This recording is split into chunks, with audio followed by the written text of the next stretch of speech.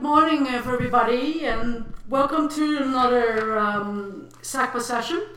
During this time of social and physical distancing, SACPA believes it's important to keep engaging with the public on issues of the day, and in order to do so, we are very thankful for the continuing support we receive from the University of Lethbridge, Shaw Spotlight, and the Lethbridge Herald.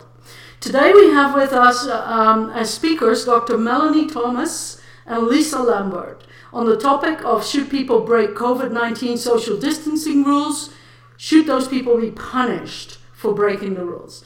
Melanie Thomas is an associate professor of political science at the University of Calgary. Her research focuses on the causes and consequences of gender-based political inequalities in Canada and other post-industrial democracies. Lisa Lambert is a student of parliaments, loves to regale her family with tales of politics, procedure, and party structure. Welcome both to SACPA, and we look forward to your talk. Well, thank you very much, Annalise. I'll get started, and if you can start and just show the first title slide, maybe. I wanted to introduce this in terms of what we were thinking when we asked this question. A couple of months ago, just as the COVID was starting and the physical distancing was beginning and that kind of thing, both Melanie and I saw a number of people asking the question, why won't people just follow the rules? The rules are there. Why won't they follow them? They should be punished. And we wanted to think about that in terms of some of the political science literature. So if you can go to the second slide, we went back to one of the earliest pieces on collective action, which was by Olson. And Olson's sentence here really points to a sense that individuals cannot work together for the collective good. Annalise, if you can flip to the next one. But we knew that that was actually not true. It doesn't make sense that people cannot work together. We actually have many pieces of evidence that people do work together collectively for their own good, that the old ideas of homo economicus, or the 100% rational, always focused on himself kind of person, is not who most of us are. And many people are prepared to work together, inconvenience themselves, and do things for the greater good. I think of blood donors. I think of people donating to people on the street who are homeless, and all of the work that goes into food banks, and all of that kind of work is selfless work. So we know people can do things together. We wanted to think about how to apply that to the COVID situation. So we turned to our one of our favorite political scientists, Elinor Ostrom, and it's the next slide. And Elinor won the Nobel Prize. She was the first woman to win the Nobel Prize in economic sciences. And she studied how it is that ordinary people can create rules and institutions to manage common pool resources or shared resources. So we wanted to apply her work to the COVID example, and Melanie's going to talk about what our argument was. Okay, so if you could go to the next slide, we've got 4 types of people, and we published this with the CBC as an opinion piece related to COVID, and I want to draw your attention to the top left corner, the willing participants, because if you think back to those first reactions to COVID, the idea that, as Lisa said, we were wanting to react to people who were saying, why can't some people just follow the rules? Well, to back up, that means that the first bunch of people are people who are actually following the rules. So right out of the gate, we're breaking this idea that everybody is this purely individualistic, myopic actor that's only interested in themselves. Most people are actually willing to participate in something that works together for the common good. So these are the willing participants. What willing participants need in a context like COVID, but in other contexts as well, is a clear argument, like a clear case to be made for why they should do something. So when most people heard you need to wash your hands because this is a great way to kill this virus, or you need to stay 2 meters apart, or you have to stay home and like not go outside for anything other than the absolute bare minimum essentials. You need to self-isolate for 14 days if you come into contact. All of these things that are actually really quite profoundly inconvenient. Most people, if given clear communication about why we need to do it, are prepared to be willing participants, even if it really inconveniences themselves. And so in our CBC piece, we said that about 2/3 of people would be like this. And the one caveat I want to put on that that's come with some of the reactions that we've had afterwards is that I think that's maximal, right? So you've got people really need clear, crystal clear communication about why they're doing what they're doing or why they're being asked to do these sorts of things. And when they've got that, you can get up to 2/3 saying, yes, I'm in, that's great. Now, the second bit, if you move over to the top right, these are the rational egoists. And this is the homo economist. This is the classic thing where previous research prior to Ostrom would have said this is everybody. Ostrom says this is actually like it's a not insignificant minority of folks. It's important to know that they're a minority, but they're still present in reasonably large numbers. We estimate them to be about 1 in 5 or so, about 20%. And rational egoists, they're the ones that would they're not going to be easily persuaded to inconvenience themselves. So this idea of you don't wear a mask for you, wear it for other people, don't stay home for you, do it for other people. This isn't going to work for this particular group of folks. What does work for them, though, is the idea that it's in their short-term self-interest to follow the rules. And so some arguments that work for rational egoists would be you don't want to get this virus, it's very nasty and it will be very bad for you. So stay at home, stay away from people, wash your hands. This worked, I think, in early days as well. But for some folks, and we'll get into this a little bit later, why some people might be less willing to necessarily buy that particular narrative, this is where sanctions coming in also helps. So like in the city of Calgary, where I'm based, it's a $1,200 fine if you are outside and not maintaining physical distancing. I don't think they've actually levied the fine, but it's worth noting that I know exactly how much it is. I don't know if this is me being Dutch and not wanting to pay a $1,200 fine, but I actually did take tape measures out when I met up with a friend being like, we need to stay this far away. I'm not getting one of these tickets. So you can see, like, I don't think I'm a rational egoist. I would have done it otherwise, but the presence of the sanction there is really important to get.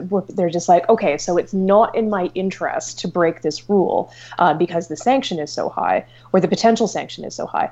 And one of the reasons why having those sanctions is really important is because egoists behaving in a way that's good for them and not necessarily good for everybody else can make willing participants feel like idiots for following the rules. So if you're a willing participant and you've been persuaded that we need to follow the rules, all these other sorts of things, and you're inconvenienced and nobody's enjoying some parts of these things, and if you see somebody just flagrantly violating the rules without any kind of sanction or without any problem, you'll be like, well, I'm a chump. Why am I following the rules? Like, look at them. So there is something about sanctioning people who won't, the presence of the rules and then actually seeing the sanction keeps willing participants persuaded that they're actually doing that to kind of like stay with the kind of collective action course. The last two groups of people, so these are the bottom two quadrants, I think they're definitely the smallest in numbers, and they're also sometimes the most perplexing. I think the easiest to understand would be the altruists. These are the people who are sewing massive numbers of masks for other people for free. An altruist basically just needs to be given like space to be able to help everybody because they're the ones that are willing to put themselves out.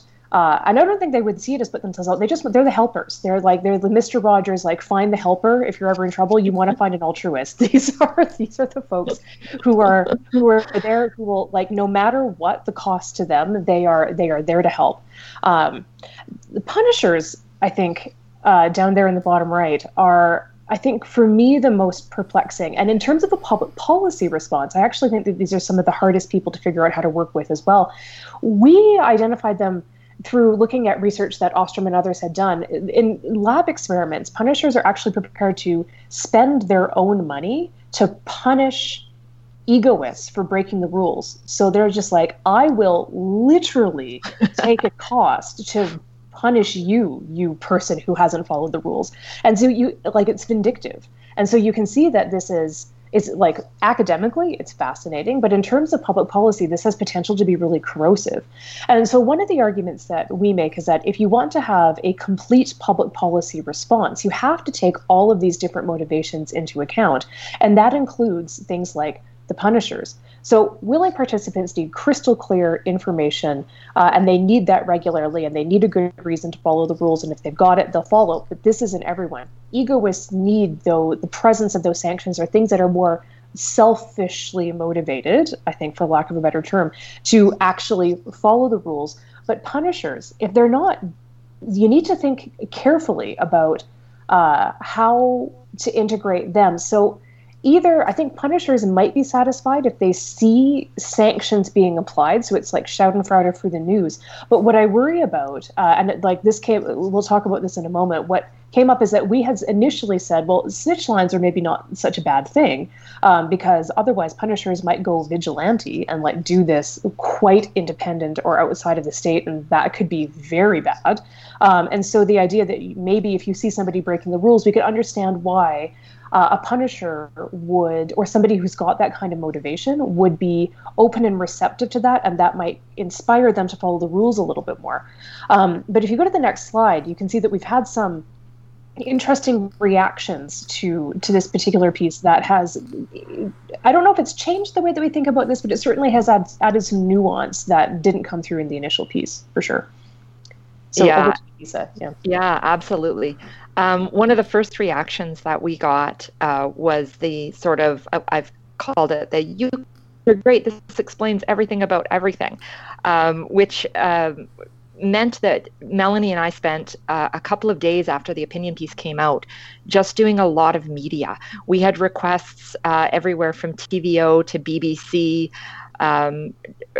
syndicated CBC radio, all over the place, wanted to talk to us because they felt like this really explained things.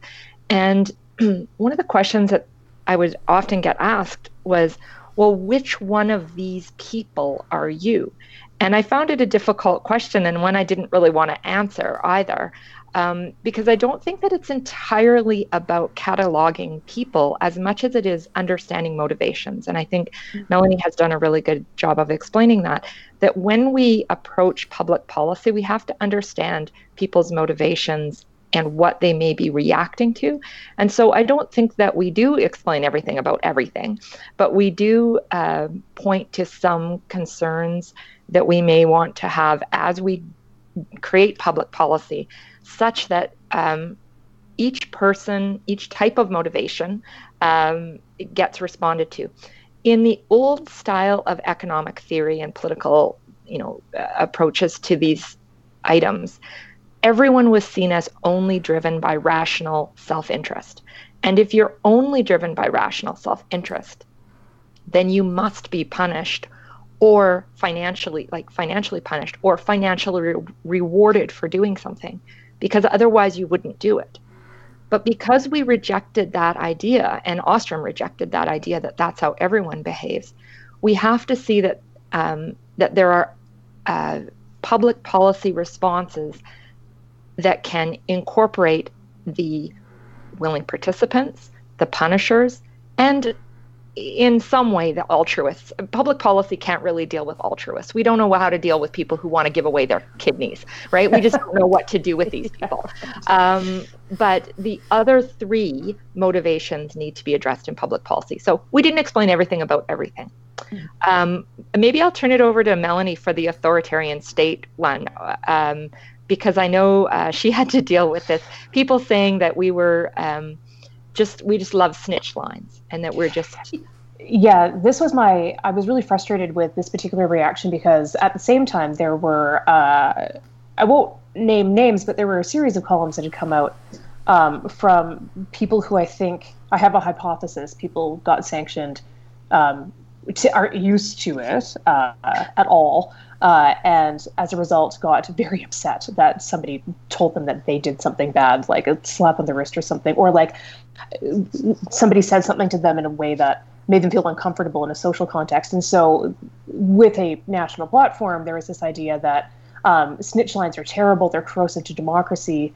It's like having the Stasi. This is just super authoritarian. It's super coercive. We don't want to like get the state to turn people into like people who are just narking out on their neighbors all the time.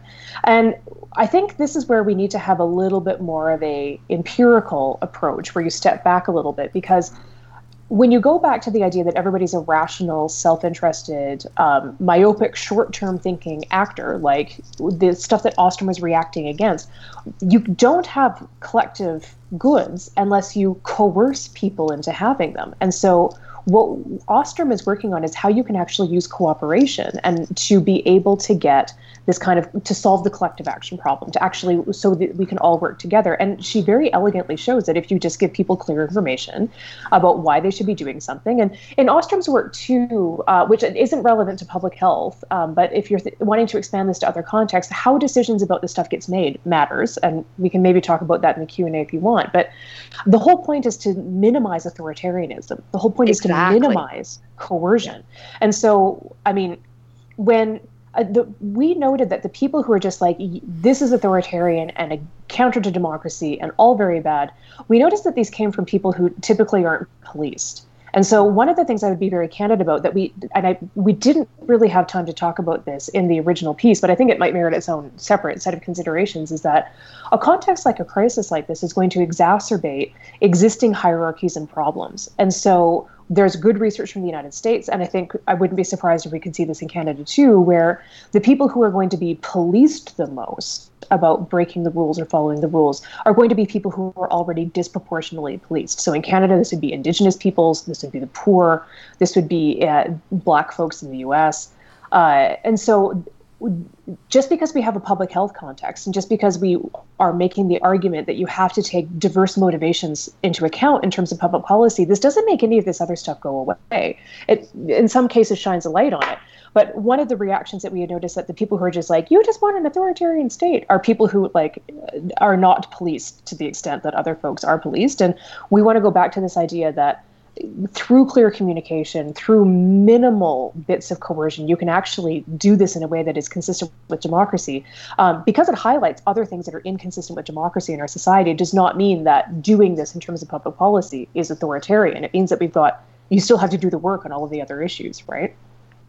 One of the other things I noticed is that competition between this new social norms that we were trying to make around COVID, the physical distancing in particular, and especially in public spaces, how those new social norms are not particularly resilient to older ones. And these, I think the authoritarian state and for me, this kind of competition between other social norms, they really dovetail nicely together because, again, I like to run. I live in downtown Calgary, so I'm right by the river path system where, at least where I live, it's very easy for people, if they're actually using the path in a way that is considerate to the 2-meter rule or the 6-foot rule, everybody can get around each other easily. Sometimes it might mean like waiting and not necessarily passing and kind of like modifying your workout for somebody else. Because none of us are going to be racing anytime soon, all of us are like, maybe you should just slow down and enjoy instead of like doing interval workouts, leaving all of that aside. One of the things I noticed is that when I would encounter somebody, a stranger, who was very clearly not following these rules, I would have a very clear narrative in my head about what I would want to say. But there were instances where I didn't, because I didn't feel safe to say something. And this would be a case where, because I'm a woman, there were men where it was just like, I don't know what his reaction is going to be, but people would typically react badly to being called out for being the jerk. Like nobody wants to be the jerk in a context, right? And so being like hey, could you, like, you need to be over 4 feet. You're only giving me 2 feet of space. So with men, with women, I had these narratives, and it was interesting how I was like physically unable to actually say the COVID-19 social norms in the context of the norms of like self-protection, or this idea of just being nice, things along these lines. And so this is one of these things where it creates an interesting policy problem. And I think, like, I haven't heard any kind of public health official or any kind of like policy response about how to deal with these competing social norms, except for like the repetition of the message where like you need to do this now, and so there's kind of an expectation. But I think it's worth noting that if we're trying to build a new social norm, and it's going to come into conflict with existing sorts of things as well. The other thing I wanted to talk about too is how this all gets politicized. And so one of the things that we came up in the context of some of the media that we've been asked to do, particularly if we were speaking to an American audience, say, versus a Canadian audience, was how there were different expectations about where the information should come from. And one of the things that we had noticed is that you can see this differently across the federal government and the provinces, but then also across some provinces too, about whether or not the lead for the press conferences for this clear information that is like the linchpin for all of these policies, if it's coming from a chief medical officer, in which case it is depoliticized, or if it's coming from a politician. And so in the United States, you can see these sorts of things where there's competition between the president and some governors, notably the governor of New York, and it is a highly charged, highly politicized kind of context. If you look at British Columbia, well, actually, say if you look federally, I should say Dr. Tam, as the federal chief medical officer of health, is doing her own sort of thing, while the prime minister is doing his entirely different sort of thing. So they're different. So the political content is coming completely independent from the chief medical officer of health. British Columbia, you've got a different case where the lead is very much their chief medical officer of health, and the minister of health is very much there in the background as a supporting role, and that this has been consistent throughout. Now, you don't have to pay that much attention to what's going on in Alberta to know that we've seen some pretty serious shifts about this, where initially there was a lot of groundswell of support for Dr. Gina Hinshaw, our chief medical officer of health, and what we've noticed over time is that this has become increasingly politicized, where political actors are actually wanting to, I guess, like there are certain different interpretations you could have where at sometimes they start to look a lot more like, say, the governor of New York taking the lead on these sorts of things. At other times, what's interesting is that, I mean, it used to be that Dr. Hinshaw started all of those press conferences, and now she plays very much a supporting role to whichever political actors, either the premier, the minister of health, or other cabinet ministers. So she's very much kind of seen to be in that supporting role to the politicians, as opposed to, say, British Columbia, where you've got it in reverse, where it's the medical officer that's the lead, and the politicians and cabinet are in a supportive role. I can see arguments for this.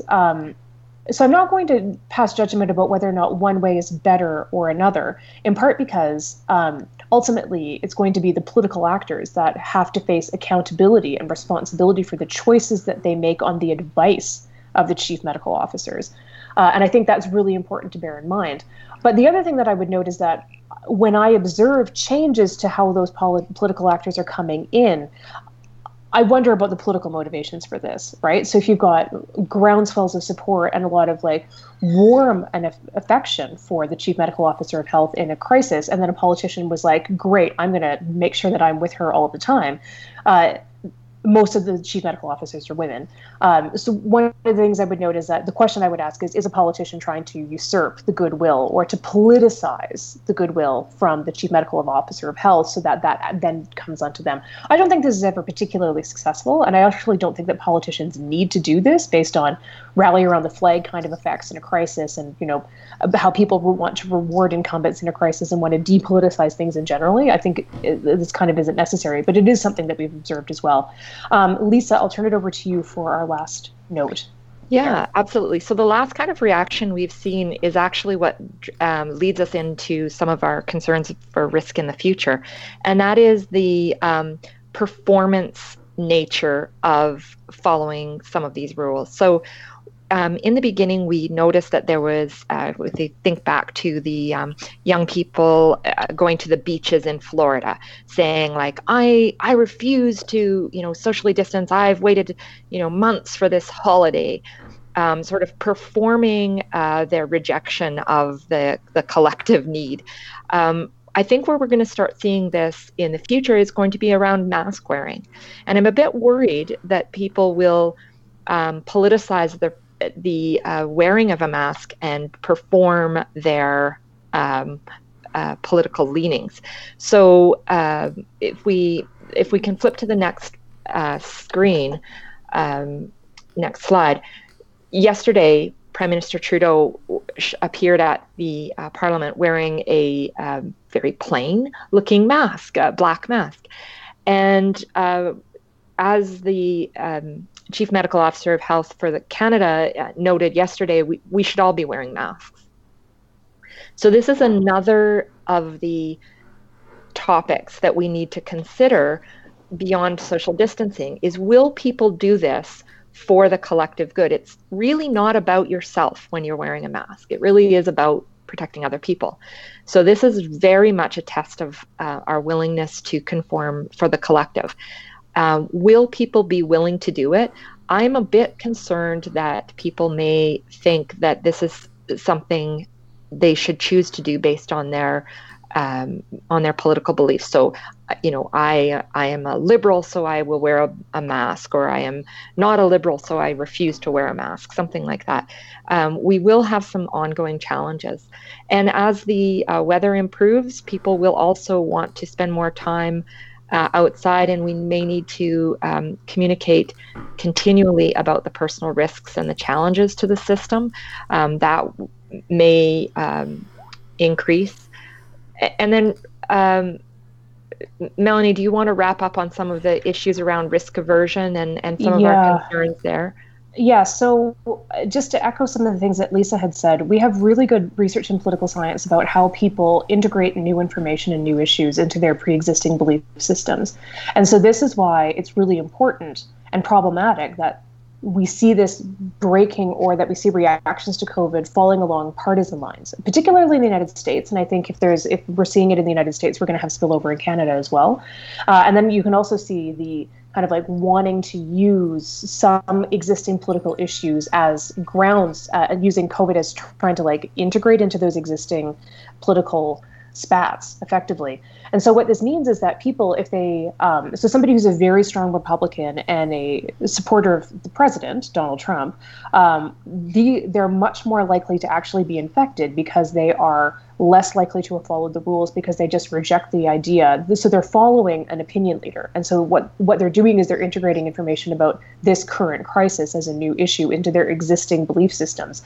And so this is where depoliticizing these issues is really important. And one of the things I'm noticing is that a lot of actors are not doing this. And so I'm worried about how that's all going to go. One of the things, to go back to the beginning, the key thing for most people is to have really crystal clear communication about what we're doing and why. My biggest worry about the opening is that we're getting conflicting messages. So before, where we would have said, we don't know how badly this is going to tax our health system, but we know that we need to not tax it too much. So this is why people are like, great, I'll stay home. We're going to be 2 meters apart from everyone, all these other sorts of things. Now we're getting the messaging where it's effectively the risk is still there, but the health system is not taxed, which means that we can deal with more people getting infected. And so I think a rational egoist, as well as a bunch of other people, would say, so what you're saying is that I can infect myself. This seems like a bad idea. And so what you see are these kind of disconnects or tensions in what people had integrated and how they were first thinking about COVID. And then if we're getting contradictory information, what this is going to get is not only greater confusion, but I think lower compliance with the rules in both directions. So some people are going to be risk averse. So when we talk about risk aversion, people are going to say, I don't trust that I'm safe. Even if you tell me that I'm safe doing things that I used to do, I don't trust you and I don't believe it anymore. So there's that on one hand.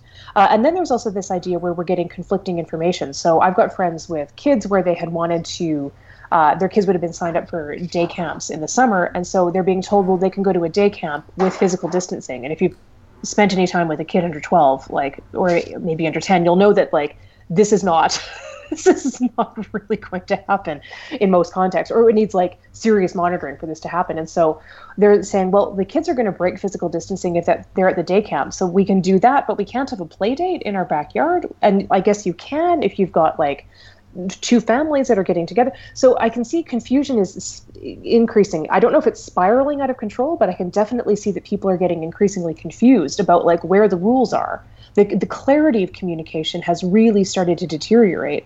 And for me, this is if this all rests on very clear communication, as we lose that clarity, this is where we're going to, this is my greatest fear for, or worry for, how these policies are going to proceed in the future. Yeah, exactly, Melanie. If we, the willing participants, need the clear information. The rational egoists need the rules and the fines attached to them. The punishers need to see that the egoists are being punished, and they need to potentially be able to do that through a snitch line or something else. And the altruists are going to be out there donating things and painting rocks and being beautiful people. Yes. But public policy needs to address all of these different motivations in order to accomplish what we need to accomplish as a community, as a collective. And we're not doomed. There isn't a way out, but we just need to follow it. Good. Okay. Thank you so much, both of you, for participating and for this excellent talk. We already have quite a few questions in the queue, so if you're okay with me just jumping right in and asking the questions. Right now, Melanie, you're up on the screen, just so you know. Okay. We have a question from Timothy, who is the Lethbridge Herald reporter. Have you found the recommendations by public health officers contradictory or frustrating in its inconsistencies? An example from Alberta, our chief medical officer banned golf, others banned park use. So those aren't the inconsistencies I find frustrating. The caveat that I would put on this is that because this is a novel virus, when public health officials say, we actually don't know, they mean it. And so in that sense, like early on, I think we got more clarity where people would say, we don't know, so we're going to be extremely cautious. Where I can see inconsistencies is on this other end about what gets privileged in terms of reopening and what doesn't. And so I remember having a conversation with a colleague where when Alberta first staged its plan, where things like reflexology and outdoor gun ranges were explicitly mentioned, but things like the courts and access to justice weren't. And I mean, the friend I was chatting with was a lawyer, and she said, I understand that we have some agency that maybe other groups don't, but like to just not mention this at all seems particularly odd. So in that sense, like I think for me, what would make the inconsistencies completely acceptable would be this open and frank acknowledgement of like, we don't know what we don't know yet, and so this is why we're giving these particular kinds of reactions. But this is also my frustration on this other end, where where it's not clear why some activities where they'll just say, well, you just need to maintain the 2 meters, but we can know that folks probably aren't going to do that.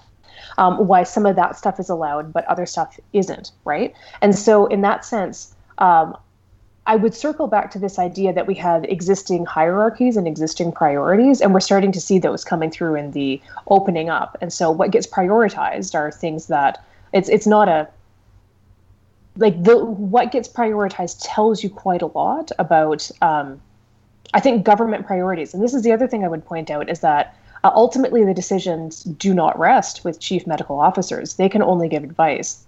The ultimate decision rests with cabinet, with government, with those political actors. And so if I was going to locate, I have two frustrations. I locate the frustration about the lack of clarity and information with chief medical officers of health for some of this stuff in terms of the opening.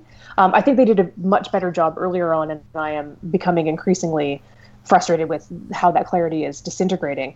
But then when it comes to what gets open and what doesn't, I think the most appropriate place to locate the responsibility and the accountability for that is with the political people who's ultimately make the decision. And in that sense, it speaks volumes to government priorities. Lisa, do you want to comment, or do you want to move to the next question? No, she nailed that. I don't need to add a thing. Next question, please. Okay, the next question comes from Clint Peterson. Regarding rational egoists and the fact that they've they have probably always existed, is it fair to say that their actions have been magnified through the use of social media?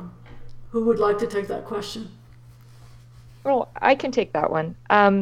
Yeah, the rational egoist sometimes gets a bad rap. Sometimes people have called them selfish and things like that. I think it's important in the literature to look back on it that traditional economic theory thought we were all like this. They thought we all behaved in this way, in which we just made these sort of rational, self-interested decisions.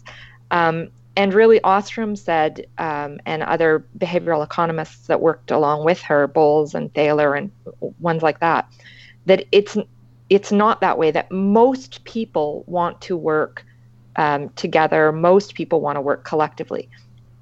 So the rational egoist may not be, may be able to use social media. I see what you mean, Knut, with it. They may be able to use social media to express themselves a little bit more, but they still are a minority of the population.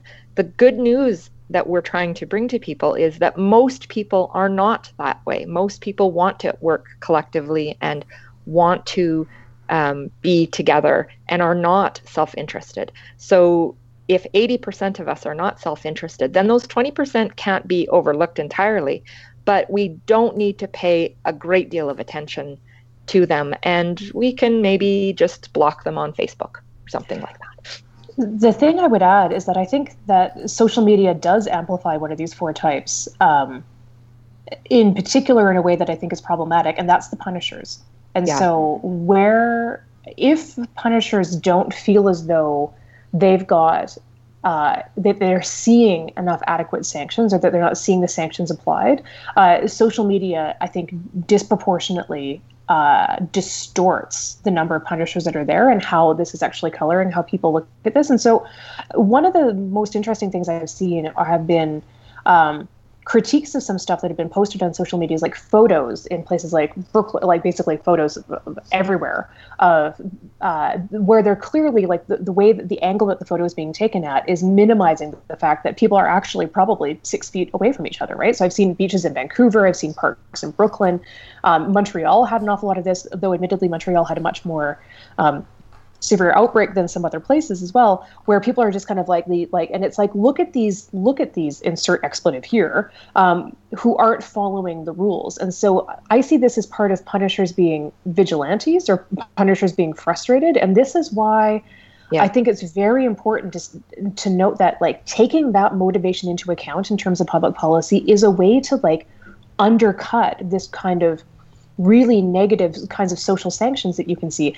And we didn't kind of address on this, which is my fault, on the last slide where we're talking about the us versus them, but some of the most disturbing stuff I've seen in social media is race-based violence as a result of people who are misinformed and racist, where they're attacking people from Asian backgrounds because they want to say that due to, like, completely racist motivations. This is the stuff where, I mean, even though that this is a really small proportion of people, I think that the negative effects of them acting on these motivations are bad enough that they do merit much more consideration and much more careful consideration than, say, the egoists. Everybody likes to focus on the egoists. Nobody likes somebody who they think is selfish, I guess. But for me, it's the punishers are the trickiest nut to crack on this one.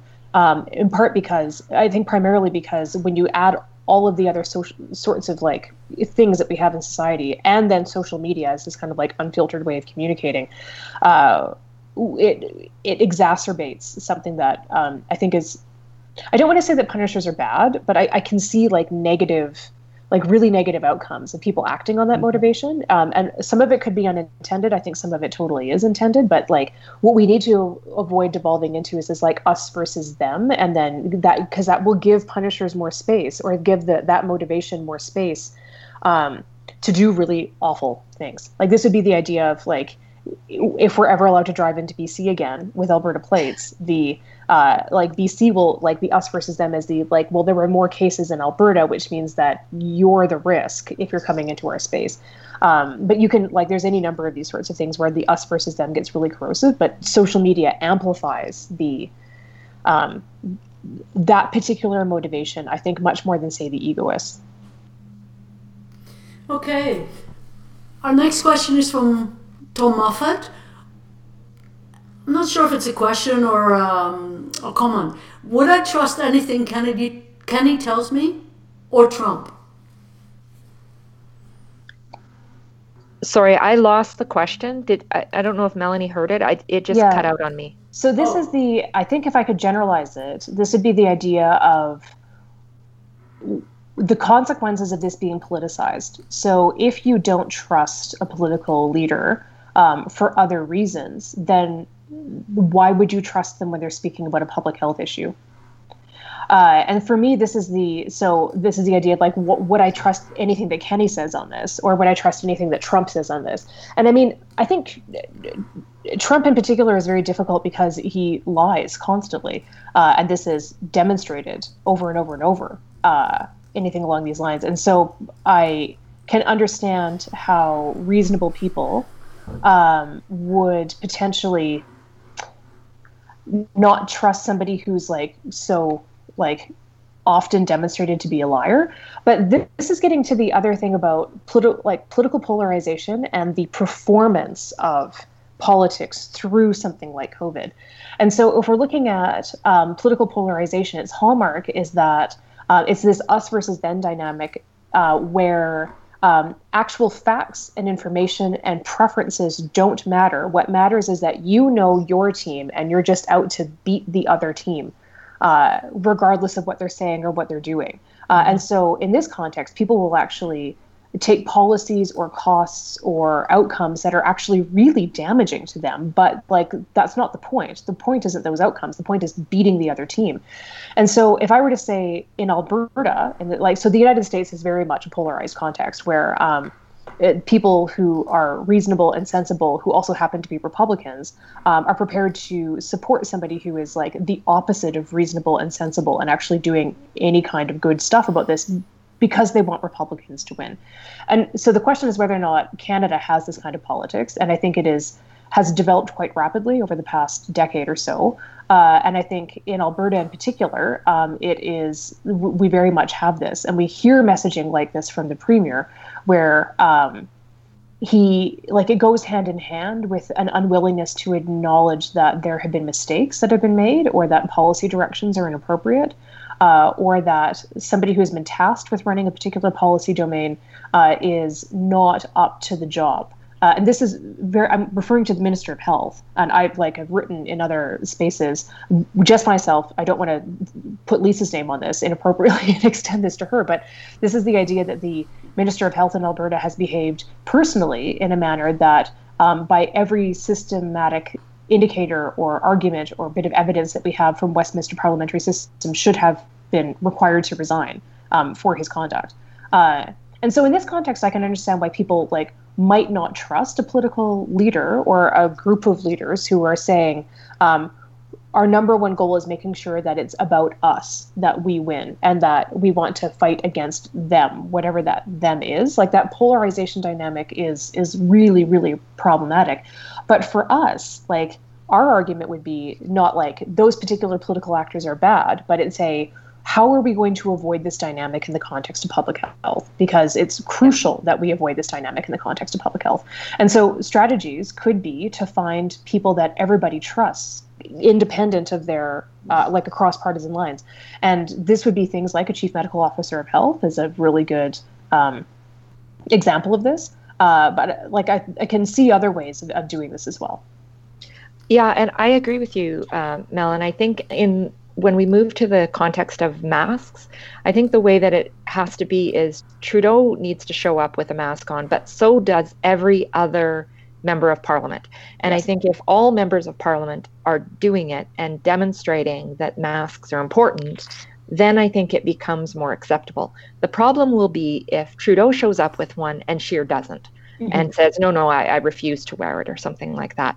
Then we've got people who will begin to perform their partisanship by either wearing or not wearing. And this is the Liliana Mason work that we both appreciate too, which says, people's policy preferences are being driven first then by their partisan behavior. So the example she uses is people in the States will say, I'm a Republican, therefore I love to have a gun. Yeah. They're not saying I love to have a gun, so therefore I am a Republican. It's that the partisanship is driving the policy preference. That's my concern for Canada, is that if we move towards something where I wear a mask, because I'm a liberal, that's a problem. That's where we diverge.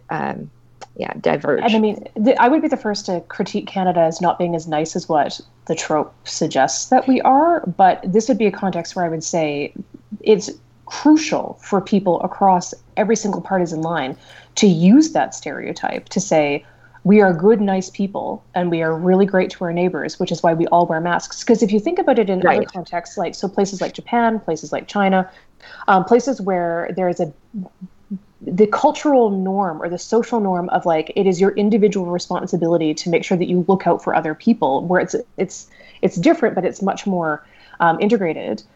This is where you see mask wearing on a regular basis, where people will say, I have a cold, and so I don't want to make anybody else sick. So because I am a good member of society, I'm putting a mask on.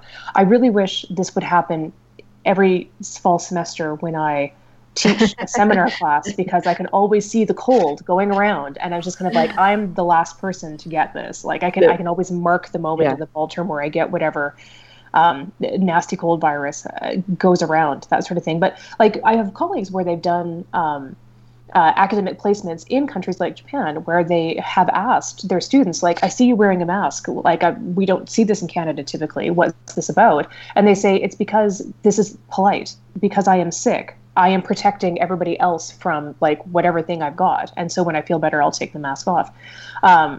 In Canada, we could use our that stereotype of us. Like I say, I don't agree that it's, as robust as what people might think it is, but we should use it to be able to actually try to build up this social norm.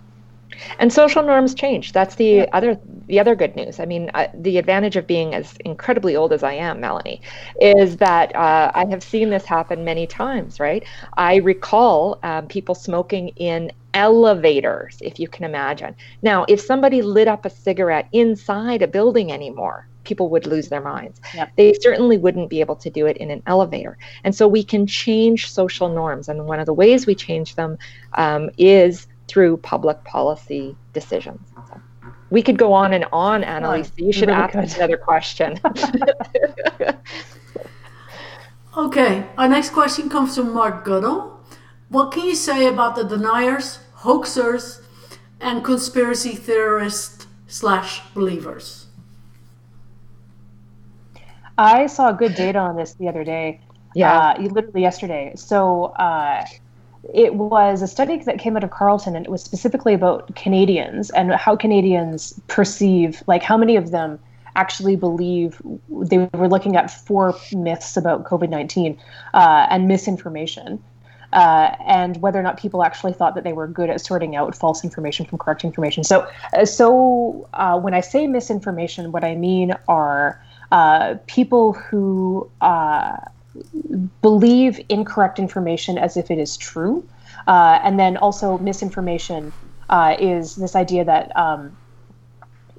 people might unwittingly share false information without realizing it. Disinformation is deliberately misleading people for some kind of political strategy. So the highlights of this particular study is basically 1 in 4 to 1 in 5 Canadians buy a total hoax about COVID-19, but nearly almost 1 in or 6 in 10, so almost 2/3 think that they're really good at sorting out misinformation from correcting facts from not facts.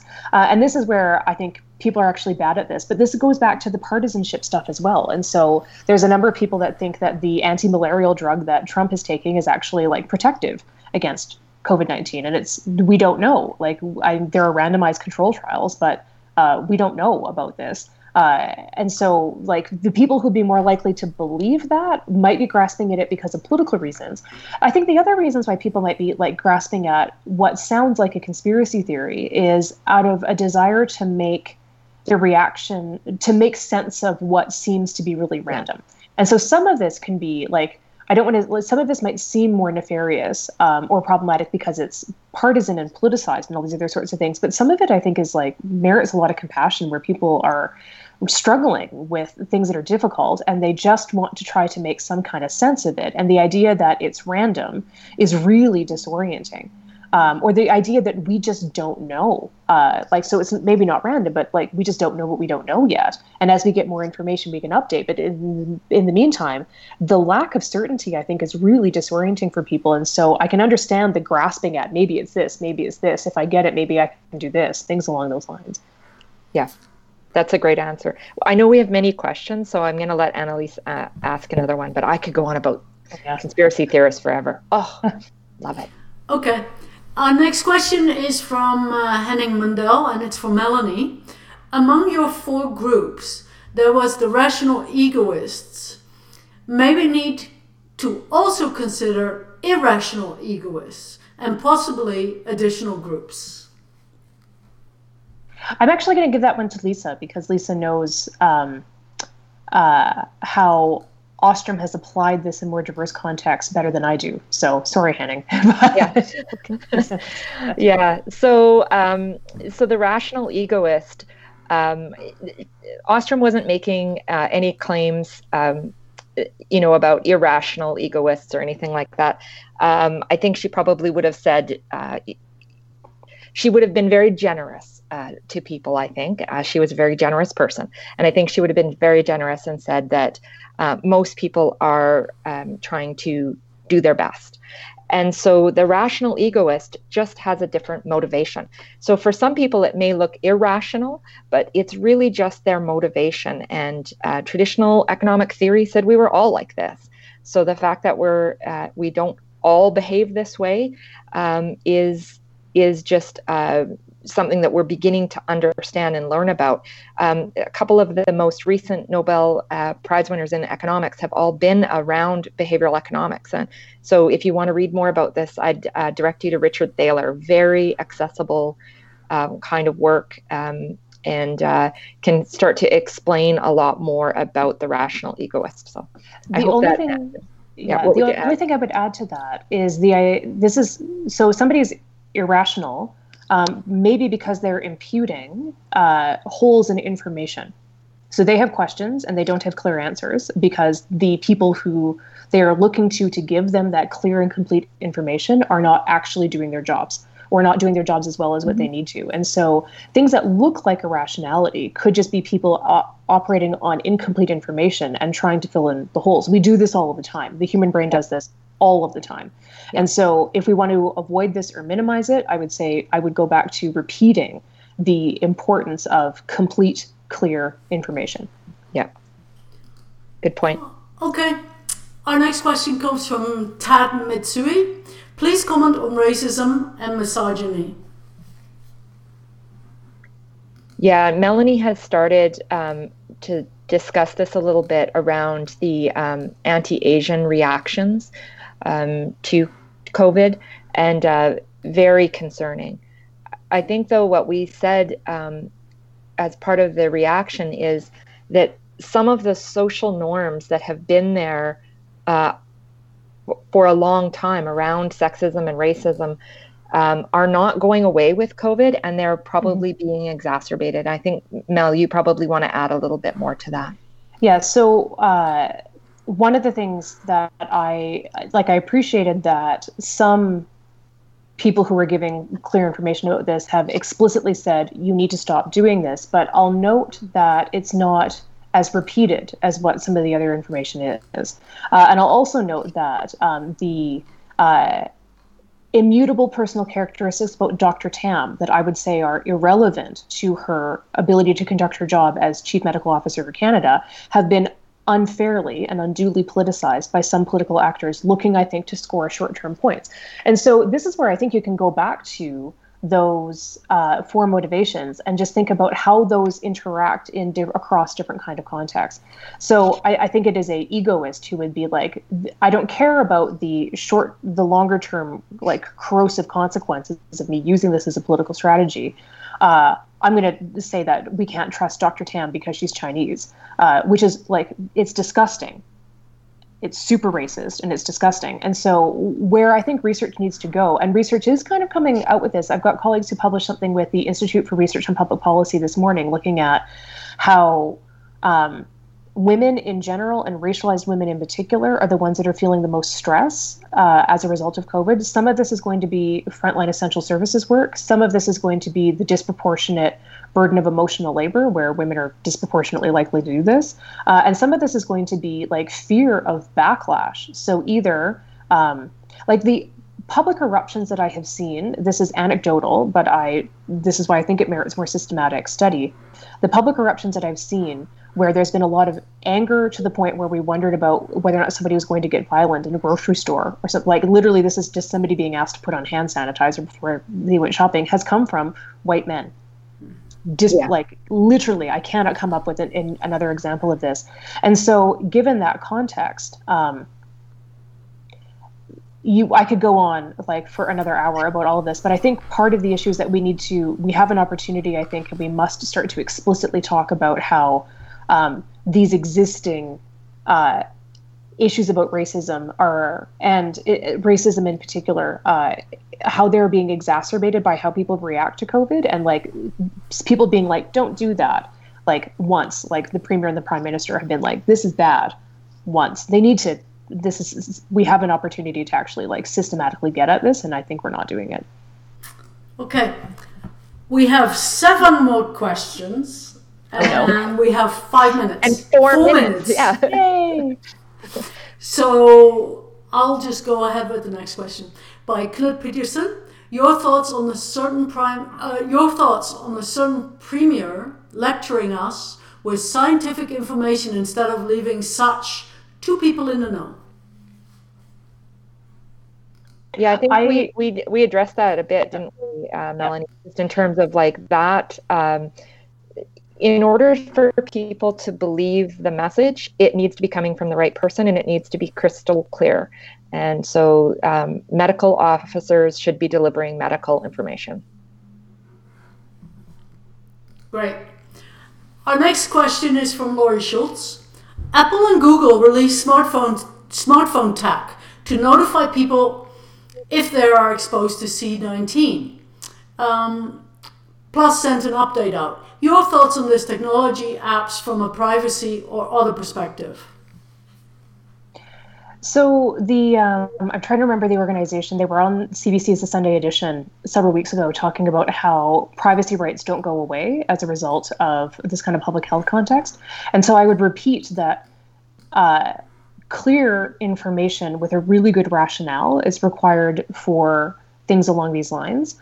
And also trust in the people who are asking you to give up parts of your privacy for the results of this stuff.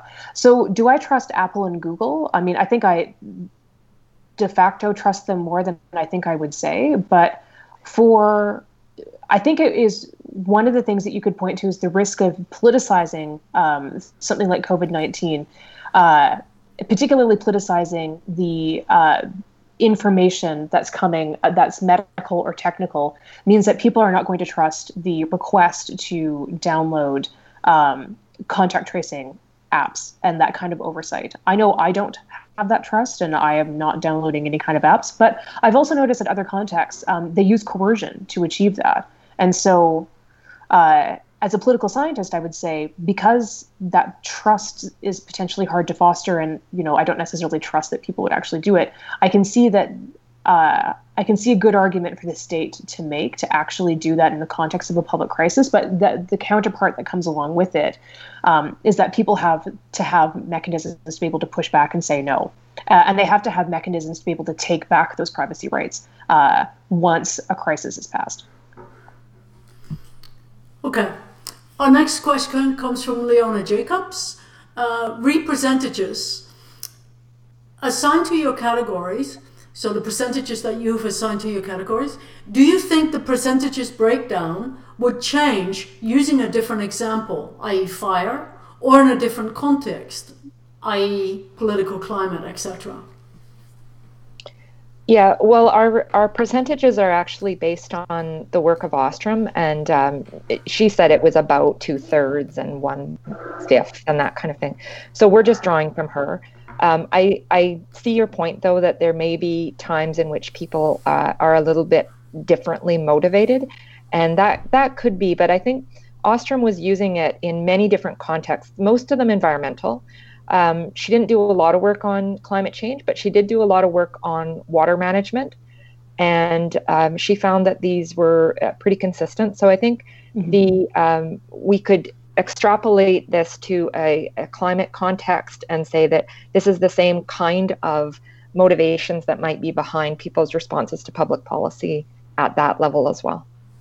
I would also caution against thinking that people's motivation changes if, say, they're willing participants, but they are not persuaded or they're not being given good enough information to just get them to follow along with the policy. So their motivation might be the same. Yeah. It could be a policy failure. That's the issue. Yeah. Okay. I think we've kind of covered our next question, but I'll ask it anyway. Tom Moffat, Alberta Health has made some poor decisions leading to COVID-19 outbreaks in meatpacking plants and oil sands work camps. How much do you think these decisions were influenced by the provincial government? I would repeat that chief medical officers of health don't actually make most of these decisions. So I would be very clear about where lines of decision-making authority ultimately rest. So I agree. I'm very critical of how Alberta Health Services has addressed things like meatpacking facilities in general, not just Cargill. But if we're looking at ultimate decisions, like the decision-making authority associated with Alberta Health is actually quite small. I think that there are other places to rest political accountability or accountability with some of the decisions that have been made. Okay. Can I just say the other thing, though, is that those cases about those meatpacking plants, though, I think that they have done potentially catastrophic damage to how some people trust the chief medical officer of health because of some of the information that has come with, like, say, remote plant inspections, things along those lines. And so I think I don't know enough to be able to comment about pressure or not.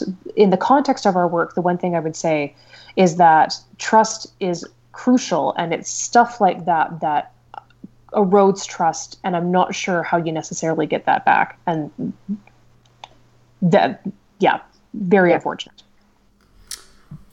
Okay, our next question is from Laurie Schultz. As mentioned, the info on the reopening has been far from inconsistent and contradictory. That information about staying at home, then the information about staying at home and the restrictions associated with that. Any suggestion on how this info can be shored up? I think Melanie had some good ideas there. I mean, we have to tell people what we want them to do. We want you to stay at home. So what we needed to say to the golfers right from the beginning was, your sport may not be particularly problematic, but we want you to stay at home. We want you to stay at home. Like, the stay at home message needed to be there far more than the not, don't go do this activity, don't go do this activity. We start to have to define all the activities. It needed to really just be right from the beginning. We need you to stay at home. And so the challenge that comes along with this is that people struggle with the whole staying at home thing. And so, and this is also why, like, the golf example really annoys me, because the people who are like, we should be golfing, it's a super privileged sport, right? Like, it's the sort of thing where it's just like, so you can see incoming, like, what's allowed and what's not, like those, like, lines of privilege with respect to gender, with respect to race, and with respect to class are, like, fully front loaded on that. So I see the biggest challenge as, like, and they've effectively said this, where they're like, we've managed to not overwhelm our ICUs, which means that, like, the truth is that the risk still seems to be there which means that we want you to go outside and start spending money again, but the risk is still there. And so you've got the tension between people being like, I've already internalized that I stay at home to make sure that I'm not at risk. And so you're telling me to go and like do something else, but you're still putting me at risk. This is where, like, if I was an egoist, I'd say no. Like, so you can see that the part of the messaging now in terms of the opening is literally about trying to get willing participants to put themselves at risk, because the egoists probably aren't going to do it. And I don't have, like, this raises moral questions about whether or not how appropriate this is. Like, and I don't want to necessarily get into that, but it's a messaging strategy that I don't relish and I don't want to do, being completely frank. Okay, we have a question by Beth Mundell. In psychology, we talk about people with either an internal or external locus of control. Control, yeah. The externals need consequences and rewards. Your punishers look like the externals. Who, to justify their compliance, must punish the non-compliant? Who, to justify their compliance, must punish the non-compliant? Your comments.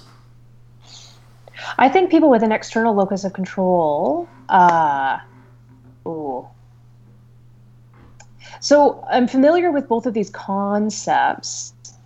I think that actually you could find people with internal and external, like, loci of control across all of the groups. I think people who are altruists could also have an external locus of control where they want to actually get the kind of accolades of doing good things for the community. Maybe. I mean, like, so I could see that cutting across all of those groups. I wouldn't necessarily say that, or all of those motivations, rather. We need to talk about them as motivations, not as groups.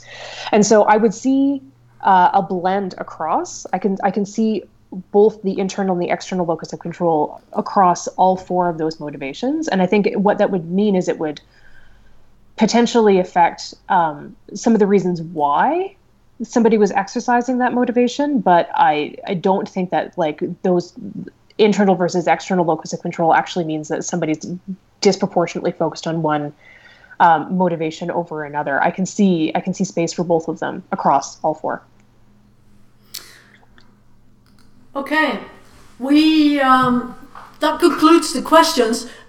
We have quite a few comments in terms of thank yous from Colleen Quintel. Great presentation. Christina Miller, loved this conversation. Thanks everybody for putting it together. Learned so much from everyone's questions. And then Velda Schofold. Thanks, ladies. You gave us so much important information that helps us understand why some people believe and act the way they do. So I want to take this opportunity to thank you both for giving so freely of your time to SACPA and this very engaging topic. And I think maybe just if you both have something to wrap up, and then we'll finish off the live stream. Lisa? I just wanted to say, hey everybody, wash your hands and stay apart. Yep. Do it for the good of all of us. No? Yeah, same sort of thing. The other thing I would do is I would take, because this is an atypical context, I would take it as a moment, particularly because I know that many in the audience will be interested in and perhaps motivated by ideas of social justice. I would take a moment in this context to think about, as we try to move into a context where, if this passes or as we adjust to it, where we're actually moving into more social contact, how we address things like racism, issues related to class, issues related to inappropriate politicization of some forms of work, how we relate to misogyny, like unpaid labor. Like, what we're exposing are a lot of issues that we already knew existed. And I think the worst case scenario would be exposing and exacerbating these issues and then, like, just letting that exacerbation rest. There's a lot of work that needs to be done if we want to ameliorate a number of contexts across a number of those existing social divides that are being clarified with heartbreaking results. We've got work to do. And so one of the things that I would say is that we can use the, like, full understanding of potential motivations and reactions to policy as a way to try to map forward how we address things like childcare, how we address things like racism, things along those lines. And the thing I would point is that to do this completely, you've got to take all of those motivations into account. And so, you have your marching orders. Off you go. Excellent. Okay, we'll end the live session here.